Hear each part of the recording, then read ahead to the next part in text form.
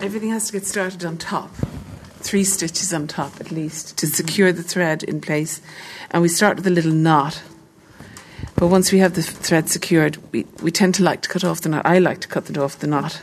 And then you get a lovely tidy finish. You go along and you tidy away all the threads, and suddenly what looked like a mess, a picture emerges.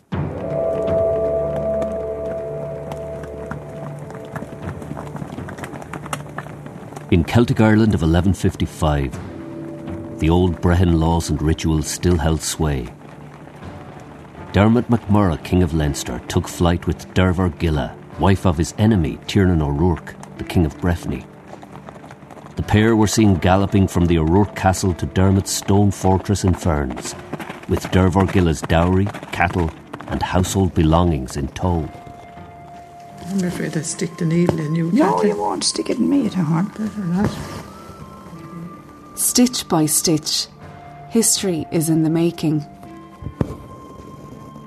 Centuries of history, embroidered in 15 huge panels. The result, the Ross Tapestry, and a tale told in thread. This one is popularly blamed, is the word used, for the arrival of the Normans, because Dermot MacMurrough, who was the King of Leinster, abducted the wife of the King of Breffni and made off with her back to his castle in Ferns in North Wexford. It was probably an elopement. An awful lot of shouting went on, but they believed that they actually eloped. It wasn't an abduction. That tended to happen from time to time in Irish society, but there was always a price to pay. Celtic law was not much given to physical punishment as much as damage to your pocket. So if you have abducted the wife of another, you had to pay to the husband £6.5 of solid gold, which is a lot of money. And anyway, Dermot said he wouldn't pay it because it was an elopement. He hadn't abducted her. She willingly came. Dermot had scant enough respect for the old Celtic ways. So anyway, he did not pay, and he lost an awful lot of supporters by his high-handedness in general. So eventually he found himself without friends and threatened by the High King, who liked nothing of what he was doing. Dermot was overthrown and fled to Bristol in search of help to regain his kingdom. This happened a lot among the Irish chieftains. When they got really in a tight place, they ran for help elsewhere. So he was not the first to do that. He was the first, perhaps, to have such an extraordinary effect on Ireland for the rest of time. Only looks like yesterday. That you started. Yeah. 15 years ago, a community came together with a grand vision to tell the forgotten history of their town of New Ross, County Wexford. How the arrival of the Normans in the 12th century, at the invitation of Dermot MacMurrough, would eventually lead to the founding of New Ross by William Marshall, a famous knight and crusader who married Dermot's granddaughter Isabel. Didn't we come a long way? Yeah, definitely. And Kitty, you were the one responsible for me coming here. Remember you met me on the road one day and said to me about the tapestry. Yeah. Would I be? I couldn't believe it when I saw what you were doing. And for me coming. Yeah. Was she? Yeah. Pardon? If the cat had kittens, I'd be blamed for the whole lot. The Ross Tapestry was born. Spread across 15 different panels, each 6 foot by 4.5 foot in size. The tapestries tell the stories of battles and weddings. It's like the Hello magazine of its time. You can see Dermot, the dethroned King of Leinster, Aoife, the young bride, and William Marshall, the man with the fantastic rags to riches story. Well, I'm embroidering the perfect knight here. He's my Fitzgerald, is that right, Alexis? Yeah. He's Fitzgerald. So it's the only chance I'll get to make the perfect man here. Here he is. Artist Anne Griffin Bernsdorf was commissioned to design the artwork, or cartoons as they are known, on which the tapestries are based. One of the things that really started the thing rolling at all is because the new rector was not a local man, and he had looked up, as you might do, the history of the town and was absolutely taken aback by the riches and the importance of the early days. And when he talked about it to people in the town, complete blank. They were not. I mean, he wasn't talking to historians, who, of course, obviously always knew. But in general, there was no feel at all of what lay behind or underneath, you might say. And that's what I said. Well, we must do something to make people realise how important this place is. Anne also researched the historical events, customs, dress and folklore that provide layers upon layers of information in each panel. Then the work started, which was stupendous amount of work. The cartoons had to be painted after the research had been done, and that was quite complicated, and it had to be as accurate as we could do as lay people, and we had to also choose elements of factual history that could be visualised, which is not always as straightforward as it sounds. So that the cartoons were 15 cartoons, full size, that is 6 feet by 4.5 feet, and 15 of them. So they're all laden with information from the period. So it became elaborate even at the point of the cartoons. It was elaborate at that time, and just went on getting more and more elaborate as the stitches started to work. Okay, I might put a bit of that groundwork in first and then I'll be able to come in with that dark one. Where is it? The one you have there. Oh, yeah. Is floating that in a little bit on top. This immense project has been underway since 1998. 12 of the 15 panels are finished, 3 still a work in progress. A committee was put together to organise funding and logistics. The hope is that someday this will rival the famous Bayeux tapestry in France. Well, you could give it a bit of shadow the whole way up, if you want. Mm-hmm. Okay. The painstaking and time-consuming needlework is entirely done by volunteers, mainly women, all ages and from all walks of life. Anne's daughter, Alexis Bernsdorf, a textile specialist, has trained the 150 or so volunteers in the art of embroidery. Tapestry, in a way, is kind of like an umbrella term for a lot of work done on variation of canvases and variation of wools and threads. So tapestry can vary from woven tapestry, where embroidery, you have a solid ground and it's stitched into. We are strictly an embroidery tapestry. There are a variety of stitches that you use. You have long and short stitch, and you have not satin stitch now, what's the other? The bullion knots and the French knots and split stitch. That's more long and short, a long stitch and a short stitch. And then when you go back, the next row you put, where the long is, you put a short. That's how that's done. Down here, when you stroll out, you'll see that there's seeding. It's kind of in and out, very easy to do seeding. And it's a kind of a filler in for a background, you know. The different stitches give illusions of shade, patterns and texture. The outline of the cartoons was transferred from the painted canvas onto linen fabric by Alexis. The stitches are seated at an 8-foot frame, a specially built wooden unit which holds the embroidery panel taut. 4 people sit at a time facing the cartoon, so they can always refer to the colours and shading they need to replicate with the wool thread. I done the legs of this Norman horse first, and to get the different hoofs and colours into it. And I did the hair. So Maura and I actually did these 2 huge horses, which took 7 years. Arrogant trespass. The Normans landing at Bannostrand. You can see Dermot in the next panel sailing to Bristol, where he was told to try to find Henry II, king of the time. Henry II had land from the Pyrenees to the boundary of Scotland. He was an incredibly wealthy king, and much wealthier than the King of France at the time. Anyway, eventually he found him in Aquitaine, and the king said, yes, you can go and try to find somebody in Wales if you can. I give you good wishes and a letter, no more. So anyway, he got back and he could find no one until he came across a couple of Normans who were in very bad state out down in the loch, and one of them was actually in prison. So they organised for him to be released and come to help Dermot in Ireland. Dermot MacMurrough had his hopes fulfilled at last, when in May 1169 a small band of knights and soldiers landed quietly on Bannostrand in the south of Wexford. There was Robert Fitzstephen, who you see here, mounted, and there's Dermot coming down from Ferns to greet him. This was the big moment where eventually help, which would get his kingdom back and put him in a position of power, had arrived. A crucial moment. The collision between the old Celtic world and the new Norman influence emerges through visual themes throughout the series. In the tapestry, we see the arrival of Fitzstephen being greeted there by Dermot MacMurrough. Historian Dr. Linda Doran. And I suppose one of the things to notice in the tapestry is the difference in dress. Fitzstephen's is in this armour, and this would be very much, if you think about, for example, Knights on the Crusades, and this is happening around about the same time as the Crusades, so that they're arriving in all this armour. Very expensive, kind of, to actually put a knight in the field. He comes not only on his own, but with all the armour and with all this kind of support train. Dermot, on the other hand, is dressed kind of quite simply.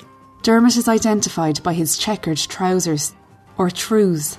His trews are used everywhere. Everywhere you see these ochre-coloured trews, that is Dermot. Trews like that were discovered in the Book of Kells, where there is an illustration of an 11th century Celt wearing trews exactly like that. So he said, yes, that's an authentic garment. We use that. The design of the horses also has a particular significance. So you see the little sort of dun-coloured pony type that the Irish used, Connemara sort. And then the great heavy horses that the Normans brought with them because they weighed a lot more because of their chainmail. But these two types of horses bred, they believe, to make what is now known as the Irish draft horse, which is still with us, of course. So you do have to have some background to your decisions.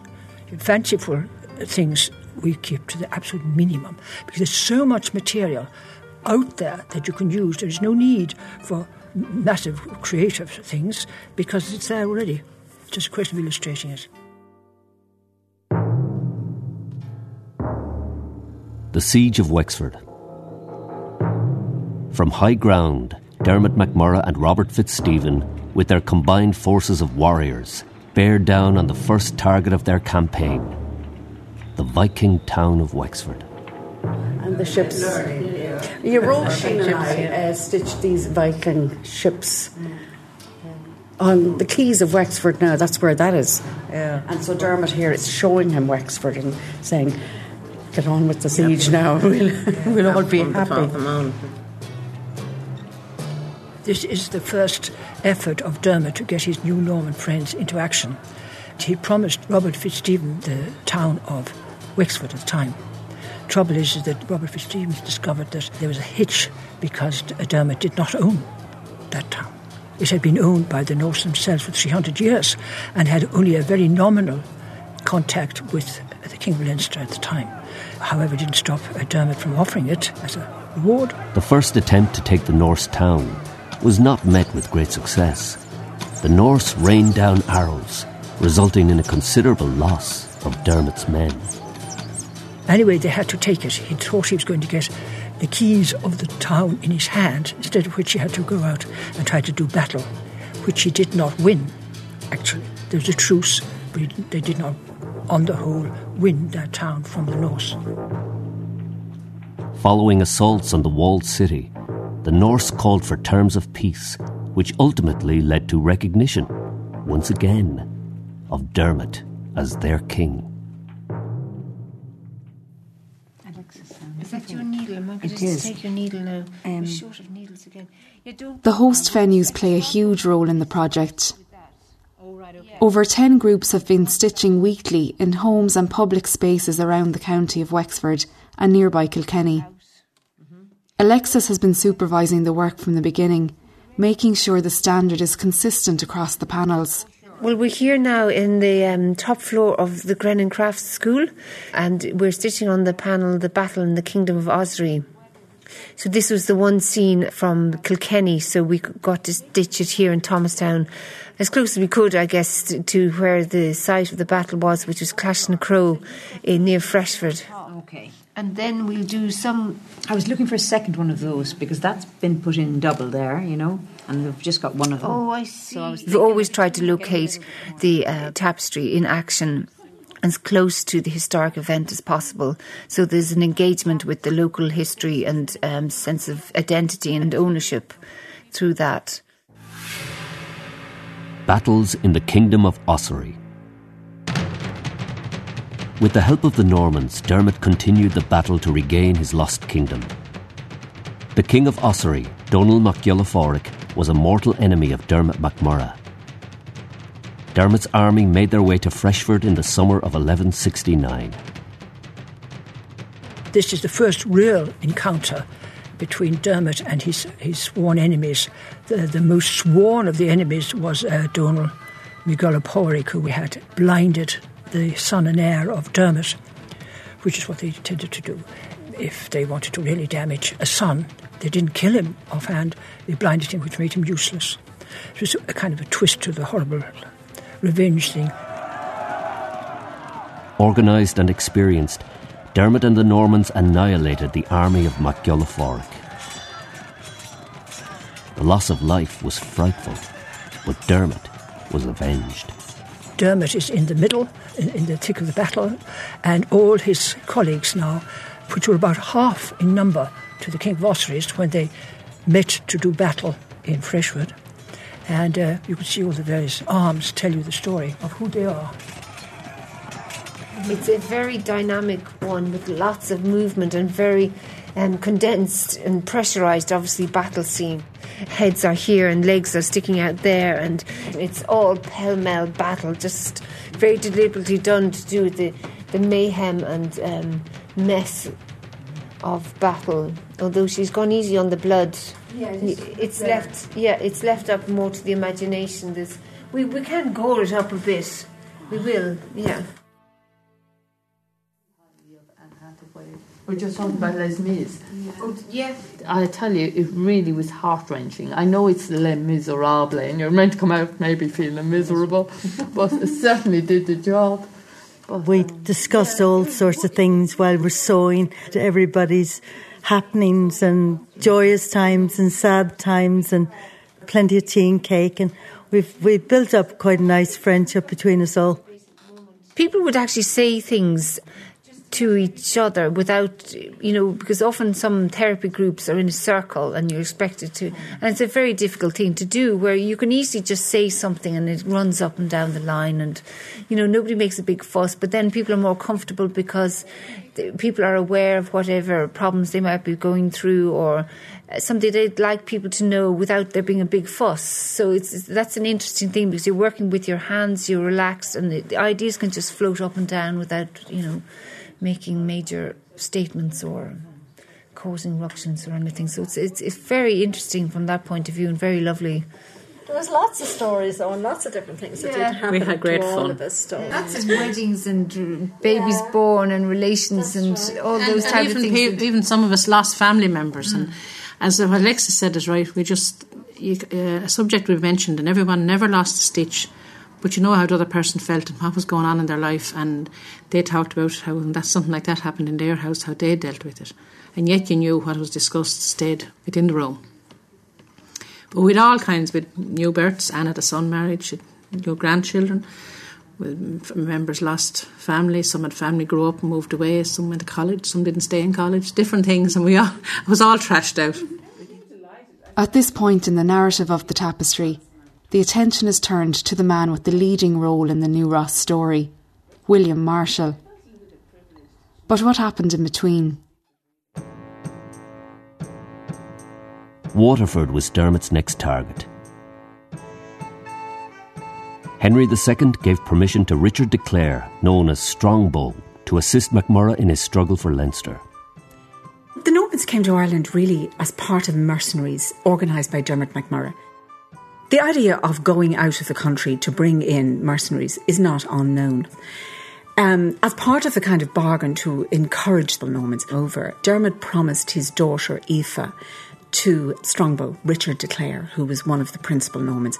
The daughters of Irish chieftains and Norman knights had been espoused before the momentous union between Aoife and Strongbow, but rarely with so much at stake, or with such far-reaching consequences. So he comes over and Dermot promises him a marriage to Aoife, and he implies to him that this will allow him to succeed to the Lordship of Leinster. But of course this is totally out of sync with Irish law, because succession within Irish law passes within the Dearfin, a kind of an extended family group. So in doing this, Dermot was kind of leading him up the garden path. But nevertheless, Strongbow and Aoife are married, And when Dermot dies, Strongbow by this time is in a really strong position, and he does succeed to the Lordship of Leinster. But the link there is Aoife MacMurrough. Strongbow and Aoife married in Reginald's Tower in Waterford in 1170. Aoife, who's probably in her late teens when she marries Strongbow, and he was a lot older than her, he dies, and usually when that happens, the estate passes into the control of the Crown. They had 2 children, a boy and a girl, and I suppose one of the big concerns would be that the estate not be asset stripped. They control lands in Leinster, they control lands in Wales, they control lands in France, and they had lands in England. So it's quite an extensive estate, the de Clare lands. Aoife manages brilliantly. In fact, she's working in a system that she doesn't really understand, but she does very, very well. The son dies and she's left with her daughter Isabel. And normally what happens is that the son or daughter is married off by the Crown to somebody who's in the good favours of the Crown.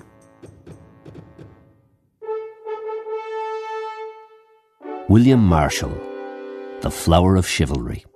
Enter William Marshall, one of the great hero characters of the Middle Ages. Historian Donnacha O'Callaghan of the Waterford Medieval Museum. And William Marshall, he was born in the 1130s, of humble origin, even though he would have been of landed gentry stock, wasn't very wealthy, a younger son, no chance of inheriting land himself. He trained as a knight, went to Normandy, which was still part of the English possessions at the time, and he was knighted there. And from that point on, in the 1160s, 1170s, he was more or less a professional soldier. Had to live in his wits. He served various masters. He also, of course, made a fortune on the tournament circuit. These sort of tournaments that we can imagine, sort of the Middle Ages of knights on horseback and fighting each other. These were, I suppose, the equivalent of professional boxers or professional sportsmen at the time. If you were good, you could make a fortune, and William Marshall was certainly very good, and he did make a fortune, did very, very well. He also came to the attention of the royal court at the time, and of Henry II, and Henry's wife, Eleanor of Aquitaine. And he became very much sort of associated with the royal court and with the family of Henry II and Henry's children afterwards. He managed to persuade Henry II to allow him to marry Isabel, the daughter of Strongbow and Aoife. And Isabel was certainly a desirable catch. The marriage of Isabel de Clare and William Marshall. William Marshall and Isabel, the granddaughter of Dermot MacMurrough, were married in London in 1189. He was in his late 40s when he married Isabel de Clare, and she was around about 17 or 18 and the second richest woman in England. So it was a huge kind of a coup for him. But the marriage appears to be terribly successful.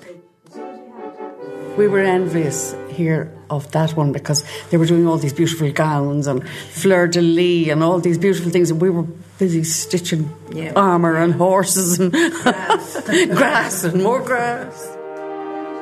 Yeah. The first thing I had to do was Isabel's wedding dress with all the folds and that, and it was just, I thought I would never do it because we were all novices. You know, we had practiced a little bit, but we really didn't know what we were doing. So we invented the term reverse stitching, which was when we picked it out, when Alexis wasn't there or wasn't watching, we just cut out the bits that we had done wrong, so we called it reverse stitching.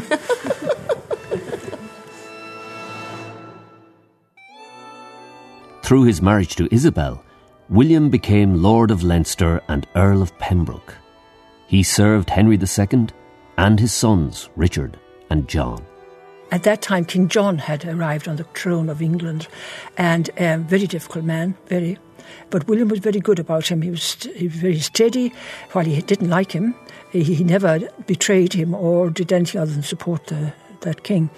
However, the king did not want him to go to Ireland because he was terrified that he'd become very powerful in Ireland and would maybe become a challenge.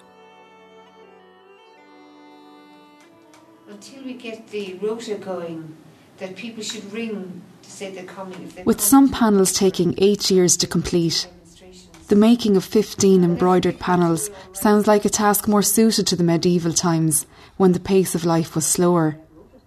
But the slowness is part of the attraction. The work was so slow to get through, particularly in the first panel, the Celtic fastness. every entire bit of that was stitched, and it was stitched with 2 strands of wool, and to get through that, what did we say? It took an hour an inch if you were square inch, a square inch in an hour. Yes, but it was kind of it was very good for focusing your attention, wasn't it? Because particularly this area here was very fine little seeding, and it's like little grains of rice, and each stitch you have to watch where the needle's going in and out, and it's kind of like a meditation. You're just kind of quietly stitching away and focusing. I found it very good for slowing me down. Yes.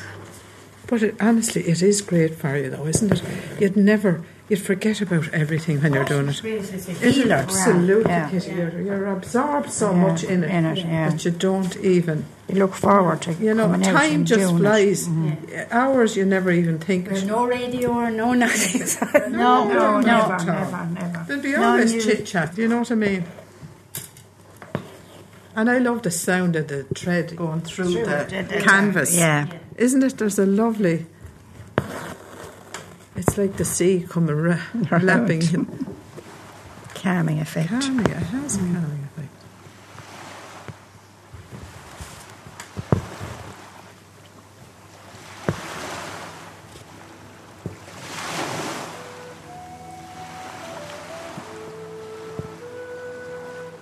The Vow, Tintern Abbey, William Marshall's stormy crossing to Ireland. In 1200, William finally achieved permission from King John to set sail for Ireland with his wife and children. During the voyage, a violent storm erupted in the Irish Sea, threatening to overwhelm his ship and the accompanying flotilla carrying horses, servants and supplies. In the eye of the storm, he vowed that if they were spared, he would build a Cistercian abbey where the ship made landfall. And so, it came to pass. In the panel we see a storm-tossed ship. The Virgin Mary appears in a vision, holding up a model of the church, which still stands today in Bannow Bay, County Wexford. This lady was my bit that I did. I'm very proud of that. I love the pink dress on the Virgin. But it is beautiful then. Oh, it's really... No Child of Mary blue. Yes, that's unusual to see this. It's lovely. Virgin Mary depicted in pink. Yeah. So I never noticed that before. This is what's remarkable about the whole tapestry, is the slightest variation in the colour. Makes such a difference. And you'd look at it and you'd go to pick out a colour and it's just off by maybe the slightest shade. It's hardly detectable. But yes, it makes such a difference when you put it in. Very slight shadings, but they're all so important to give it that lovely colour and depth. Not to mention eyes and fingers. Have you done fingers, Anne? Listen, I'd be too scared to start a finger now. I've done a wrist. Fingers we definitely think are the hardest. And eyes. Or do you think eyes? Let me see, you were on an eye. Remember Anya when she was doing Dermot McMurray's? How many colours did we discern in them? Was it 30 or 50? It was crazy. In one hand. Yeah. It's fleshy colour. And it's got the grip, you can see the grip there of the muscles. It's really muscly holding it. Yeah. Yes, there's about 3-4 yellows, same amount of pinks, and then olive green. Cream. So, I mean, you're talking about at least 15 to 20 shades just in that hand. Alone. And white, obviously, yeah. By this time, a whole generation has passed since the first landing of the Normans in Wexford, so that William Marshall's activities, shown in several panels of the tapestry, are more constructive than those who came before him. As well as doing something very spiritual, he does something very practical as a result of his stormy crossing, by building a lighthouse on Hook Head. This is one of the oldest in Europe and still functions today. Evening, the lighthouse at Hook Head. I remember doing the moon. That was the first thing I did on there. And I wasn't happy with it, but it stayed. I wasn't made unpick it. And some of these, the donkey cart here now and the wheels, and that was my area down. This bit down here was my area. William Marshall built this lighthouse.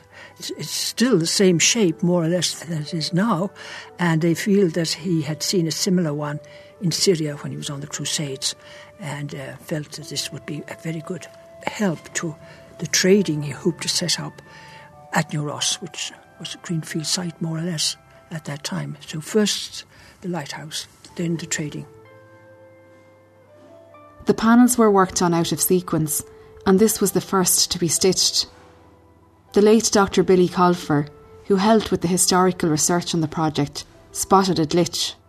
He was a historian, he specialised in the Norman period, and he came in to see the Hook Lighthouse because he lived there beside the Hook Lighthouse. And he came in to see it one day and he said, "Oh, it wouldn't have been like that at the top." And poor Juliet had just finished it beautifully. It was kind of higher and curved or something, wasn't it, Alexis? It had no top, and everybody was looking forward to embroidering the flames, the flames, reds and yellows and blues, having spent so long on the grey, slaty, rough sea to do some poor brightness. Juliet had to unpick the top and redo. And I think you left it with pencil marks on it, didn't you? That was our first one. We were feeling our way. We were trying to get to grips with this highly complicated thing. I hadn't realised that it was so evolved a building initially. So we discovered afterwards that, in fact, the building that's there now is roughly the same building. So we thought, oh, good Lord, now we have to rejig this a bit to make it look more like the original building that William Marshall built. So they've deliberately left the pencil mark because it's part of the evolution. It can be very easily taken out. They've left it just for fun, really. And then there's the story about the seabird, is it, Oh, yes, the puffin here. And the puffin, the man from the Wildlife Service in Wexford came to see it. And he said, a puffin only has one chick. And there were two chicks. But I think you left that in too, didn't you? Yes, there was a story of it being an orphan, that it was taken in. Yes. So we have to be so careful. Anything from ornithology, cattle rearing, history of the Crusades, everything has to be spot on. But what's really nice is that everybody has something to say, something to contribute. There's so many knowledgeable people out there, and this is not an opportunity for them to contribute.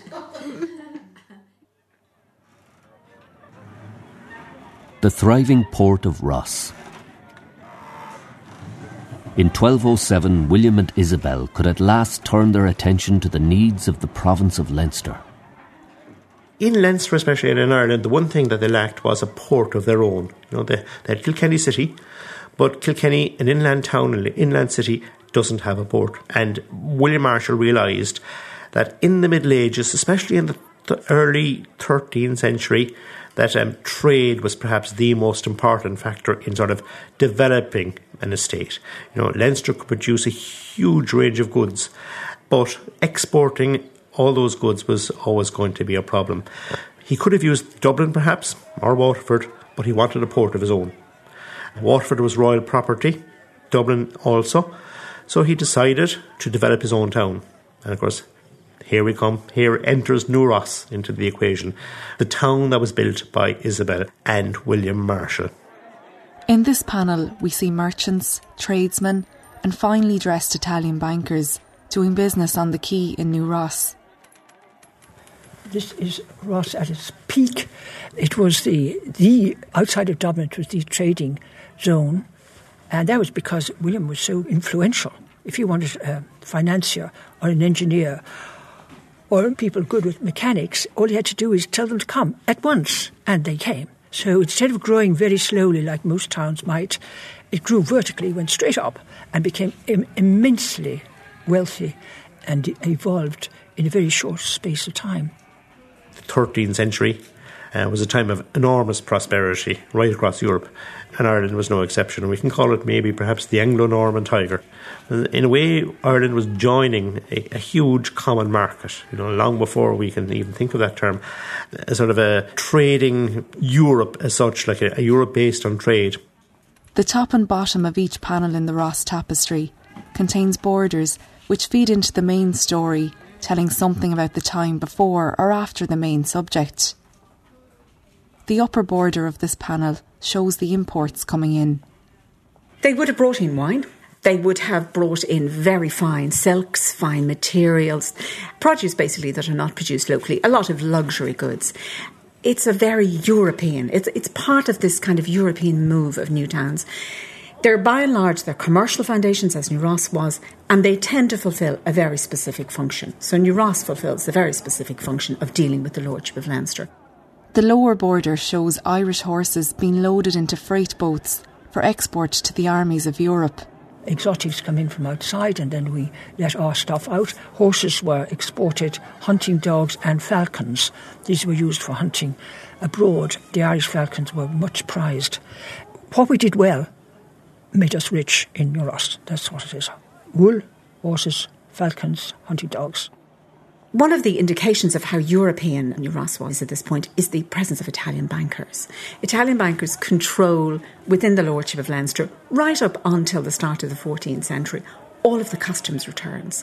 They look after all of the tax. So you kind of get this feeling of a cosmopolitan town, a very wealthy town, a very kind of a colourful town. Yeah, this is the kernel at a very early stage in Ireland and in the south.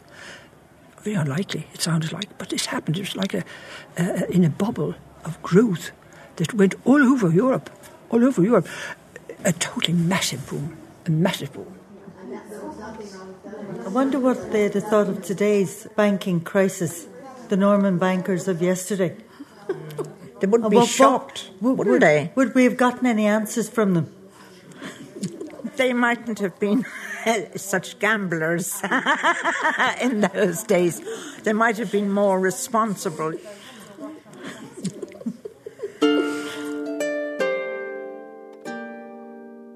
The sheaf of corn, the distaff descent. William's life in the service of the kings continued until his death in 1219.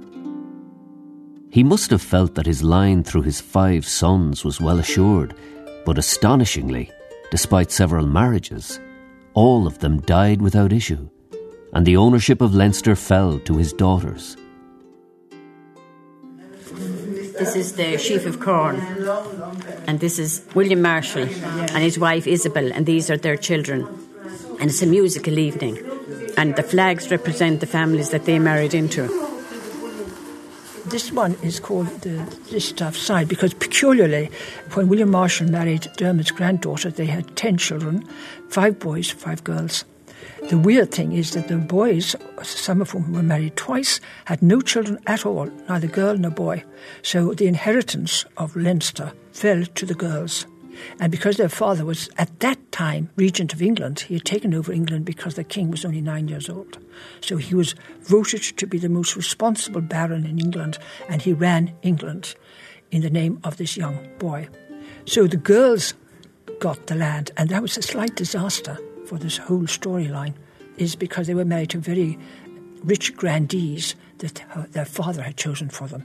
And they had land everywhere, mostly in France, some of it in France. Leinster, divided in 5, wasn't quite enough to keep their full attention, which means it went down to the distaff side 3 or 4 generations through the girls, because they had to chop it and chop it and chop it. So the whole thing is to show that that had quite a sharp effect on the Norman world in this area. Ross goes into a decline from about the mid-14th century. After William Marshall dies, the estate is split multiple ways. So the lordship, the kind of raison d'etre for New Ross, almost disappears.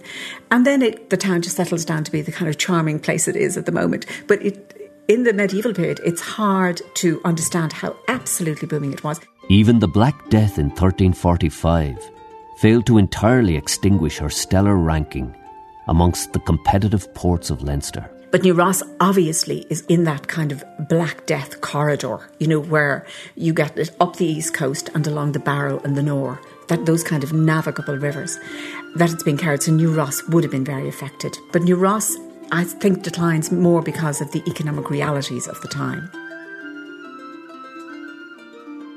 15 years in the making, this vast project, being carried out on a very miniature scale, is still a work in progress. The 12 completed panels are currently on exhibition in New Ross. The remaining panels will possibly take another few years, but every stitch is a stitch closer to finishing, and the Ross tapestry will itself become a piece of history. It's lovely to go down and stand and look at it now. I could spend a day to go down and take a chair and look at every panel and say, would I stitch that stitch the same, or how would I do that? I don't think we realise what's been done. I really don't. I think just because it's here and because we know everybody. If that were somewhere else, even in Belfast, we'd be oohing and ahhing and we'd be going up there to see it. Wexford is still, to this day, full of Norman names. Like That's right. Brown, my family is Rossiter, Farthing, Roach. Yeah. There's lots of, And Devereux. Yeah. Yeah, it's still alive here today, the history of it. The people are still here today and the families are continuing. But another thing, as we finished the tapestry, we then wrote our names in our handwriting on a bit that you don't see. It's the bits that turned in behind the frame. And then we embroidered our names, I suppose 2 inches long, each name. But that's happened on all the tapestries. It is there at the back to see who stitched this particular one, which is nice. Won't be forgotten. Won't be forgotten.